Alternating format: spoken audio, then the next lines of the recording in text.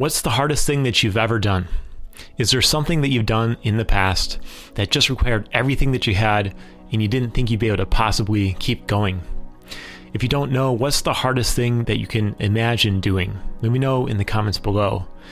In just a moment, we're going to be diving into a thought experiment about the most extreme endurance activity we can possibly imagine for as long as possible. And this is going to set the stage and lay the groundwork for talking about fat metabolism and different energy systems as we take them to their limits. Whatever that activity is, we know that in order to be able to keep doing it once we start, we somehow have to be able to get or find or mobilize and then use energy. That's why one of the best things we've got going for us as humans is our ability to store fat and then use that at a later time as energy. But not all fat is the same, and not everyone has the same ability to use fat for fuel. If exercise is not a significant part of our lives, then our ability to use fat for fuel is going to be impaired. The same can be said if we're carrying significantly more fat mass than we need to be. Although there is some nuance to this, and we're going to be illustrating some of these concepts by talking about what happens in our bodies when we push our energy systems to their limits. Please be sure to hit the subscribe button. We're going to jump right into this episode on metabolic health in the setting of fat storage and metabolism.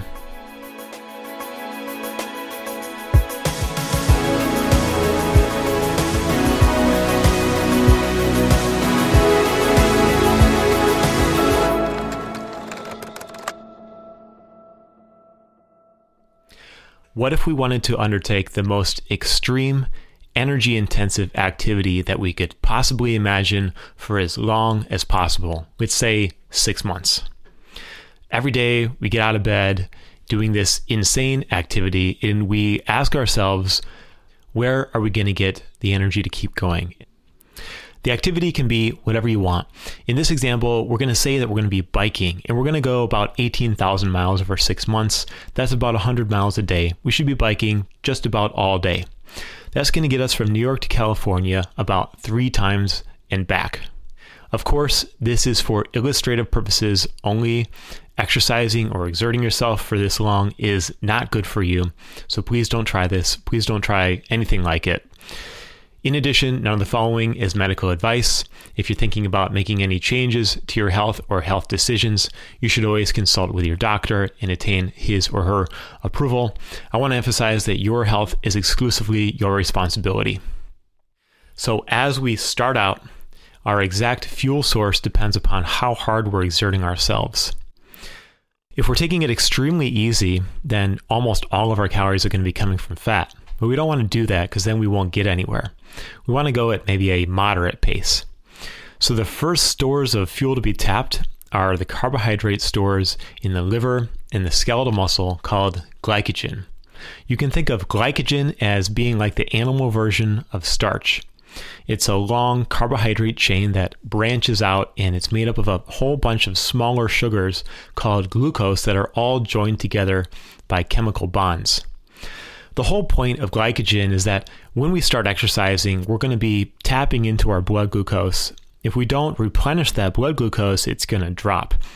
So when we need to raise our blood glucose or when we need to replenish it, the molecules of glucose stored within glycogen are then trimmed off in a process called glycogenolysis. And then these travel to cells that need it for energy, like contracting skeletal muscle.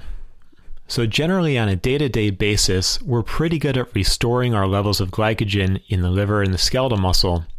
But how does glycogen get there in the first place? So the short answer is when you ingest carbohydrates, they get absorbed into your gut and then they travel through the portal vein to your liver, usually in the form of glucose and fructose, which then can get converted as well. And these glucose molecules will get stored and packed away as glycogen for when we need them at a later time. We can also make glucose from other molecules if it's necessary, and we can get into that in a later episode. So glycogen is a great starting fuel on a day-to-day basis as we start out on our trip. But it won't get us that far, only about an hour or two. So once we've exhausted all the different ways that we can replenish glucose into our blood, like glycogen, we have to start turning towards other fuels. Well, the last thing that we want to do is to break down our skeletal muscle and our lean organs. Protein and lean tissue are extremely valuable in nature. Well, that is where fat comes in. We can try to prolong our reserves of glycogen just a bit longer if we go slower, but eventually we will have to start metabolizing fat. The highest amount of our energy can come from metabolized fat when we go at a pace that's not quite all out. More specifically, we burn the highest amount of our calories as fat when we go at an oxygen consumption level that's generally somewhere between 45 and 65% of our maximal oxygen consumption. That's also called VO2 max. Well, how are we going to know what our maximal oxygen consumption or our oxygen consumption is in real time without any lab equipment? Conveniently, it turns out that 45 to 60% of our oxygen consumption max is roughly about 60 to 75% of our maximal heart rate, depending upon a number of factors: age, gender, genetics, and training. One of the most important aspects of training for athletes that compete in these long races that require sustained endurance is they spend a huge amount of time training in what's called zone 2, which is this kind of low heart rate zone. It keeps their heart rates low, enables their cells to adapt to burn huge amounts of fat. What they're trying to accomplish in spending so much time in that zone 2 area for heart rate is they're trying to make biological adaptations that allow them to burn more fat for fuel or raise what's called their maximal fat oxidation, or MFO. We'll talk about this a bit later. Now, we can draw on at least two forms of stored fat to keep us going. The first is intramuscular fat, and the second is our fat contained within adipose tissue. So the fat that we have stored in our muscles, or intramuscular, is convenient to use because it's located right next to the power generators of our cells called mitochondria. And these are the main part of our cells that are able to convert fatty acids into energy through a process called beta oxidation. To use the stores of our fat that are located in our adipose tissue, or our subcutaneous fat or visceral fat, fatty acids first have to be liberated from those tissues in their storage forms and then transported in the blood by a large protein called albumin to then reach their target tissues like contracting skeletal muscle. We do get an adrenaline boost from exercising, kicking in maybe about 15 minutes to a half an hour after we start, and that helps with some of this liberation of fat from our fat tissue. Well, remember, we're still pedaling, and by now we're really in the thick of it. We have been depleting our glycogen every day, and we've started to burn most of our energy as fat. We've been doing this process day after day, and our bodies have made adaptations like increasing the number of mitochondria, increasing their efficiency at fat metabolism, and now we've also made adaptations to be able to help us to get fatty acids better into our skeletal muscle by expressing a protein called CD36 that goes to the surface of the skeletal muscle cell about 15 minutes to a half an hour after exercising. One of the awesome things about fat is that it's so energy dense that the supply can seem nearly unlimited for reasonable activities. A relatively lean person can have tens of thousands of calories stored as adipose tissue, and that's actually part of the reason why it's so difficult to lose weight. But this activity is not a reasonable activity. We are starting to reach some of the known limits of human endurance, and we've just been riding our bikes for an insanely long time. We're getting really hungry every day. We just can't seem to hold on to our weight. We're burning a ton of calories each day, and we just can't seem to ingest or absorb enough food to stay energy neutral. We're starting to lose some weight. The body doesn't want to digest itself, and so our bodies do what they do when they enter a starvation state, and that is that our metabolic rates, or the calories burned per day, start to drop. That happens even though we are going about the same distance each day. This phenomenon was recently shown to occur in the race across the USA, where athletes ran about a marathon a day for 6 days per week for 140 days. And what the researchers observed is that the athlete's total energy expenditure dropped by about 596 calories more than they expected per day as they ran across the country. So our bodies have made all the adaptations that they can, and Whether we finish this activity really depends upon whether we can avoid being seriously injured or getting seriously ill, and also whether we can avoid wasting away and eating into our lean mass to a point where we can't go anymore. So this causes us to re-examine our question. Is there any upper limit for how long we could sustain this kind of extreme energy expenditure? There might be. As we look across extreme endurance events that get longer and longer in duration, an athlete's total energy expenditure plateaus at about 2.5 times his or her basal metabolic rate. So basal metabolic rate refers to the energy that you or I would expend per day while laying on a couch. So it doesn't include things like moving around, walking around, running. It's just our basal level for basic body functions. Well, at the very end of this curve across longer and longer endurance events, even beyond a several thousand-mile bike ride, at the very end, we find pregnancy. The energy demands of carrying a developing human through pregnancy are huge. And part of the reason why we're born so immature as humans is that it's actually dangerous for the mother and the infant to have a combined energy demand that exceeds the mother's maximal sustainable metabolic rate. And so when the mother approaches that level, tending to be about 2.1 times basal metabolic rate, this necessitates the birth process. And that's led some people to speculate that there is, in fact, an upper limit on sustained energy expenditure over time in humans. Now, I should say that the direct evidence for this upper limit on energy expenditure is lacking. That would require a clinical trial that would probably never get approved by any reasonable institutional review board. But according to the latest research, we really haven't seen human energy expenditures that have exceeded the metabolic scope of these super long events and pregnancy. But as we know, saying that something is impossible in science doesn't have the best track record. So we'll see what the future holds.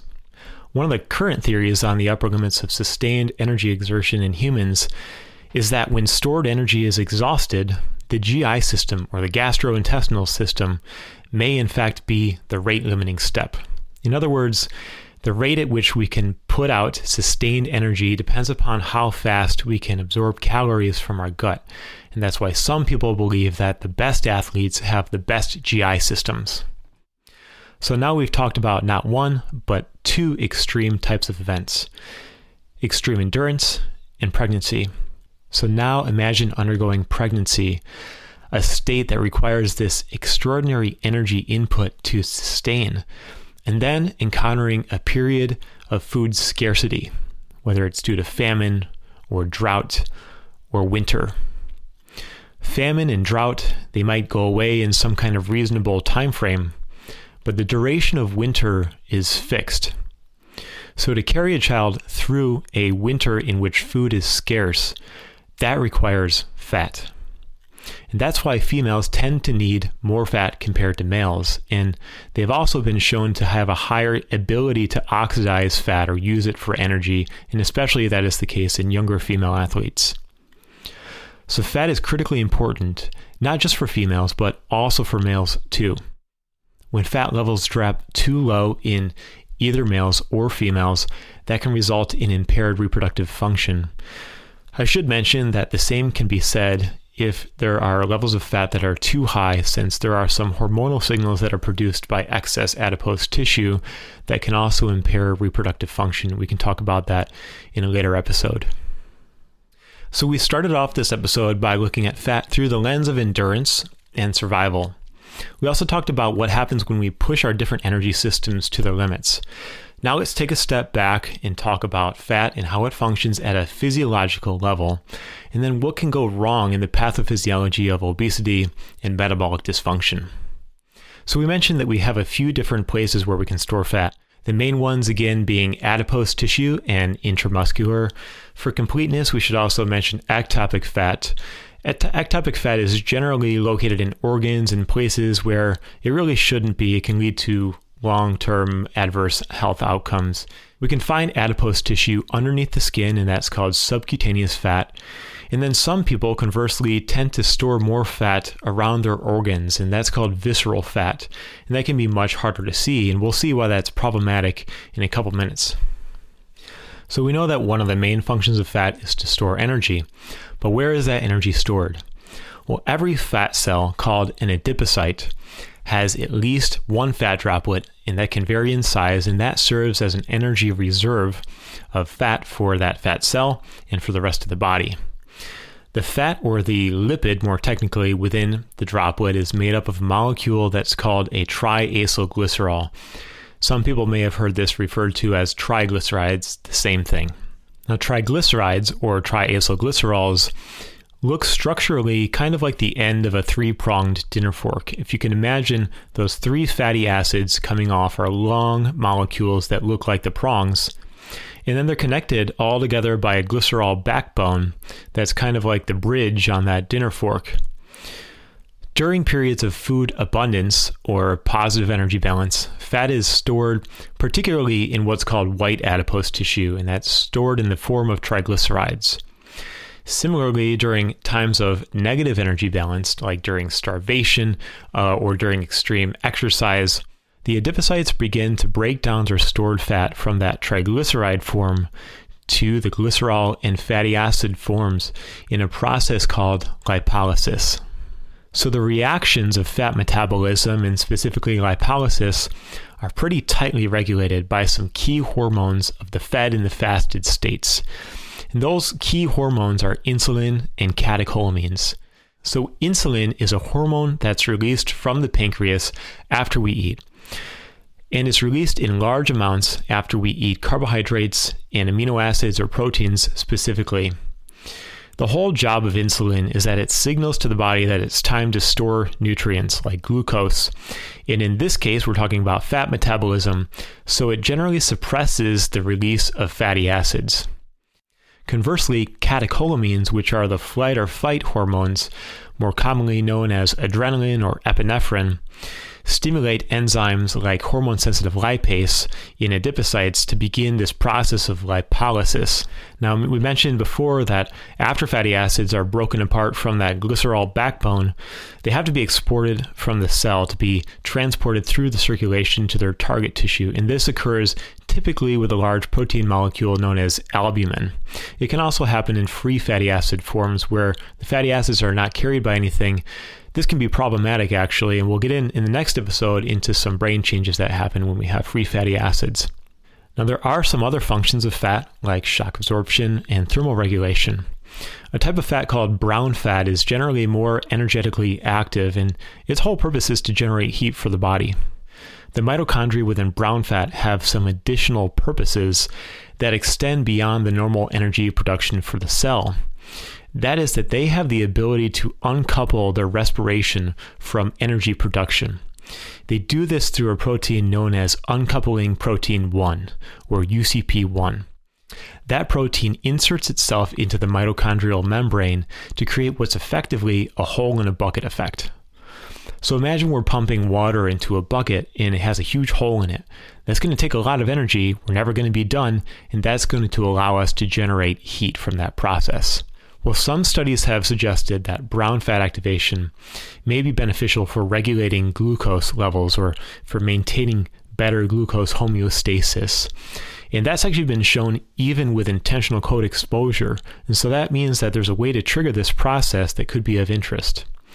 I think those studies are early. This needs to be confirmed with large clinical trials, but certainly something that is interesting to us.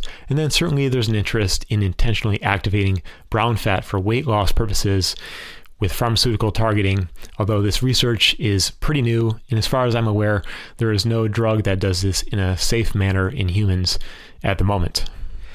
Now, a super important function of fat that is not often talked about is that fat's actually an extremely important endocrine organ that produces hormones, and a lot of them.